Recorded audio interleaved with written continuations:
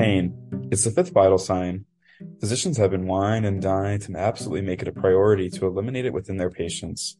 So much so that because of doctors' overeagerness to treat pain, opioid epidemics have become a leading cause of death in the United States.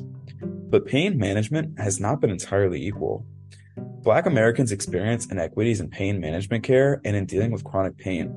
This is partly due to a racist pseudoscientific notion that Black people experience pain differently. Two new disturbing reports about mortality rates from mothers and racism is a serious public health threat.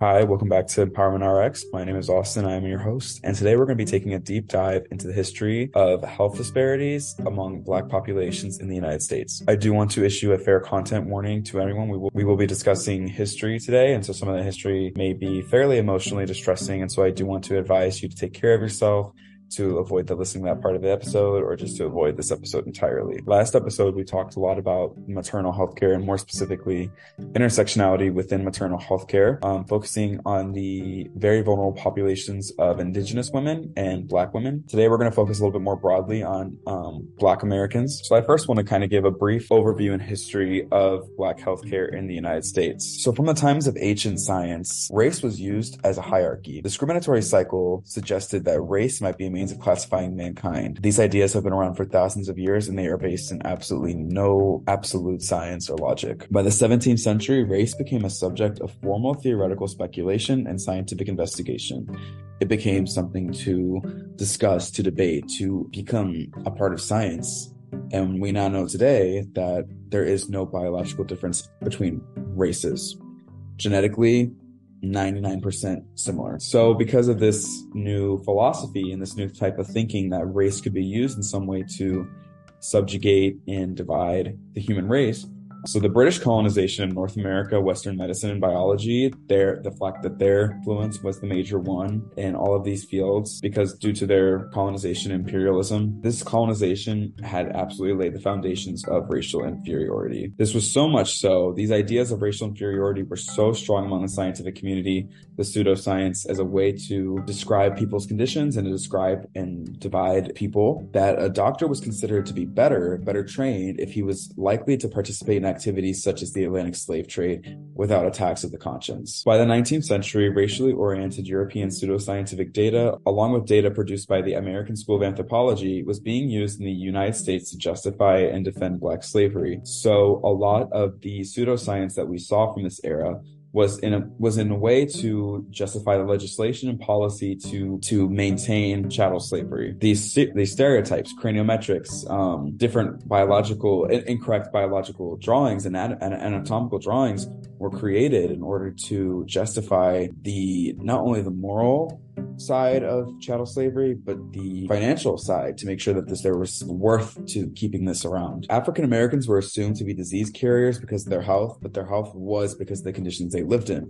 So due to malnutrition, unhygienic living spaces, lack of socioeconomic support, lack of healthcare, African Americans were experiencing higher disparities in rates of disease, which in turn contributed to a self-fulfilling prophecy, a self-fulfilling cycle of then not receiving care because they were considered to be biologically impure, to be considered to be carrying these diseases, which, again, absolute pseudoscience. American medical journals and textbooks were laced with pseudoscientific racist principles, derogatory racial character references, and pronouncements of impending Black racial extinction. The Tuskegee experiment, for example, was an unethical, exploitative experiment in which treated for syphilis was withheld for some 500 rural Black, illiterate, poverty-stricken men. So I've talked a lot about a lack of bodily autonomy, especially in the last episode. And so this is a huge example of an underrepresented, underserved group losing their bodily autonomy in the context of medicine. And again, we talk about these social determinants of health. It's impossible to receive care that is necessary for you if you do not even have the bodily autonomy to advocate for yourself. You don't have the chance to make decisions for yourself. And so again, this is a horrible example of torture, an example of somebody losing their ability to choose for themselves, for their ability to consent, because medicine without consent is torture. Black medical schools were systematically excluded from the medical school stewardship movement over urban public hospitals and health facilities over most of the 20th century. And so today, what that means is that because many Black medical schools are underrepresented, underserved. There is a lack of Black students matriculating to medical school, and therefore a major shortage in Black physicians and Black healthcare workers.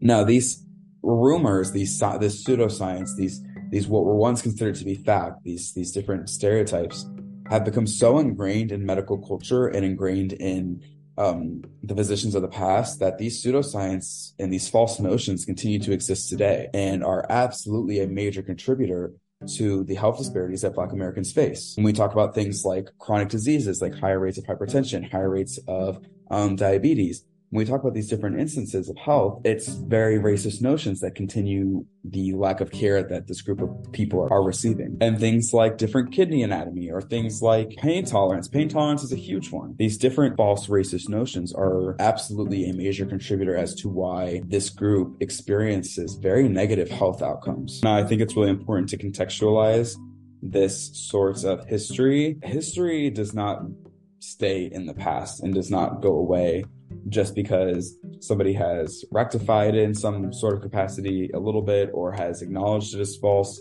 These things linger. And so these false notions, although they may have been rejected by, the American Medical Association, or they might have been rejected by different medical schools, it doesn't matter, because at the end of the day, a lot of these notions are being kept on by previous physicians, by certain groups of people are still perpetuating this narrative. And so at the end of the day, it doesn't matter if it was just pseudoscience and it's wrong now, it still is having major effects on this group of people today. So now I want to address some of the tangible statistics, the tangible health disparities that have been at birth. Black people have shorter life expectancies compared to white people, 70.8 years versus 76.4 years for white people. And they experienced a larger decline in life expectancy than white people between 2019 and 2021, with it falling by 4 years. So if you're not familiar, the life expectancy for United States, for Americans, decreased majorly during the COVID years. So the years between 2019 and 2022, there was a major decrease in life expectancy. And again, this is exacerbated for Black Americans because of those increased health disparities, those increased bad health outcomes. African American women are 3 times more likely to die of pregnancy-related causes than white women. We talked a lot about maternal health care in the last episode. We talked about medical gaslighting, the systemic barriers to accessing proper care. And so we talked a lot about the reasons why this might agree. But again, Black women are a very vulnerable population. Black infants are a very vulnerable population. And so at the end of the day, these disparities are quite frightening. African Americans are more likely to die from cancer and heart disease than whites and are at a greater risk for the onset of diabetes. And I'll be talking a little bit more about why some of the reasons for these disparities are. But again, we also have to consider physical things as well, not just the social stressors and the social systems that enact this, but things like other types of social stressors, things like food insecurity, food deserts, again, socioeconomic barriers to accessing nutritious and healthy food and to improve living conditions and living habits. The African American infant mortality rate is twice the rate for white infants. And again, we discussed this in the last episode. In fact, African American children are 10 times more likely to die by gun violence than white children. And again, we can think of multiple reasons for this, but I guess the one that comes most, I also want to address the Southern resistance to expanding social welfare programs to address generational poverty. So especially in the South, but in a majority of the United States, there's a huge resistance to expanding programs like Medicaid, Medicare, food stamps, WIC. We're talking social welfare programs that absolutely increase the amount of resources needed for somebody to experience the proper care, to experience the proper living conditions, to live a healthy lifestyle. They're being denied those opportunities. And so I think that addressing this policy side of things is really important, because at the end of the day, if people are not being addressed the proper resources to address these systemic barriers, and they're not being moved to a place of liberation, then there's no way out and there's no way to address these disparities. Another really important thing to consider historically is residential segregation.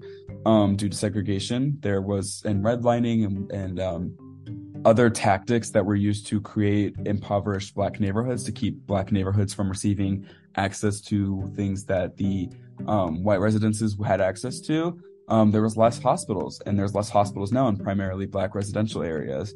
And so if you're not even able to access a hospital, it's impossible to get the proper care, let alone get to the hospital, and then let alone access proper care given to you by a physician, and to have that physician account for all biases. Also, a lack of generational wealth, right, that white people possess, and white people have that privilege of having generations upon generations of workers, and having generations upon generations of freedom to work and to engage within this capitalistic market. So the inability to afford healthcare, or the inability to take time off work to afford, or the inability to afford to take off work because you need the money, or the inability to afford fresh produce, or the inability to get to a grocery store that offers fresh produce. One huge one that we do have to address, again, is more related to the social barriers. So again, talking back about the weathering effect that I noted earlier, the effect of chronic stress due to discrimination and living in a racialized white supremacist society. This stress is absolutely a killer on your health.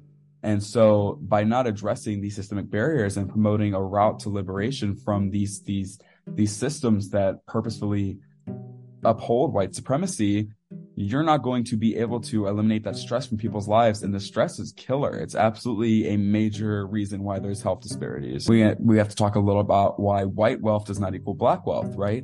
Because in this society, the amount of generations, Black Americans, African Americans in particular, are still suffering and reeling back from the effects of chattel slavery.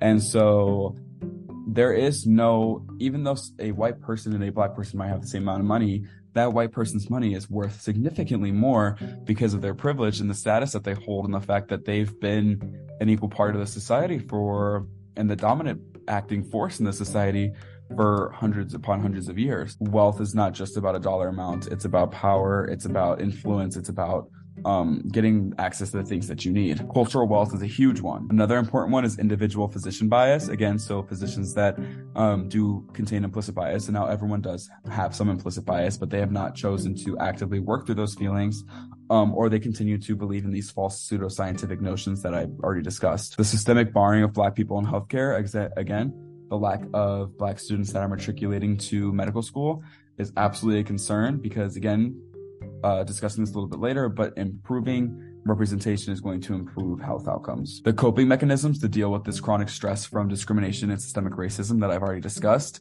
Coping mechanisms are absolutely, to understand that these are not the fault of the group, but more so a result of, again, this weathering effect, this stress. And so by not acknowledging the coping mechanisms that may or may not be healthy, we're ignoring a huge part of people's culture and the reason why they may be experiencing different levels of health outcomes. Clinical gaslighting is a huge one, right? Not believing certain groups of people and not believing in their advocacy for themselves, because you either believe they're inferior, you believe they're stupid, you believe that they are wrong, you believe that they are looking for something other than healthcare. And so this comes again from physicians or from other healthcare professionals.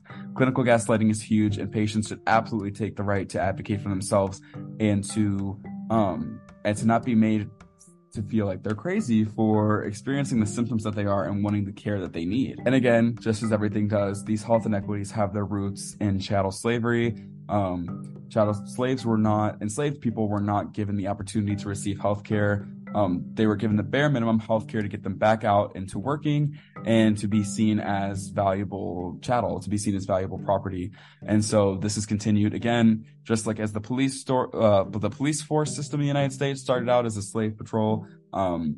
Healthcare and doctors started out in the same way. And so again, these issues for African Americans all root back to slavery. Now this section of the podcast, I'm going to discuss some solutions / progress that has been made. So it has been proven that increasing Black diversity in med school matriculation and eventually healthcare careers decreases health disparities. And so I want to take a second to kind of unpack that idea. The reason why increasing diversity increases health outcomes is because you're bringing in valuable perspective and lived experience that a white physician cannot bring to the table when diagnosing patients. I myself, for example, if I were to become a white physician, I have to understand that I cannot fully grasp every single lived experience, and I cannot fully account for all of these social determinants of health because I've never personally lived those. And so I can research them, I can talk about them, I can study them, but at the end of the day, I've never actually lived with those experiences, so I have no clue what that does on my physical and my mental well-being. Whereas when you increase the diversity, you have doctors and physicians and healthcare professionals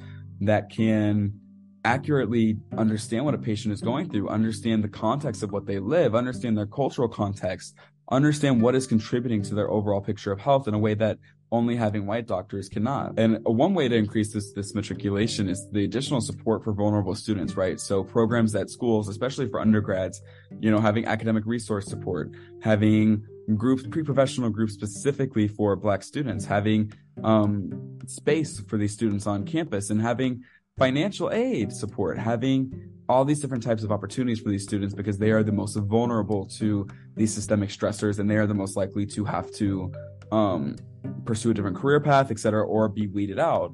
And it's not their fault. It's just that this is a systemic barrier these exist to keep them out of physicianhood, to keep them out of a medical career. Again, and this includes changing admission programs to be more equitable, right? We can't look at every applicant the same, because not every applicant has had the same access to social resources in order to accomplish some of the things that they've accomplished. You might have a candidate that has, 7,500 hours in clinical research, but they come from a family that makes $500,000 a year.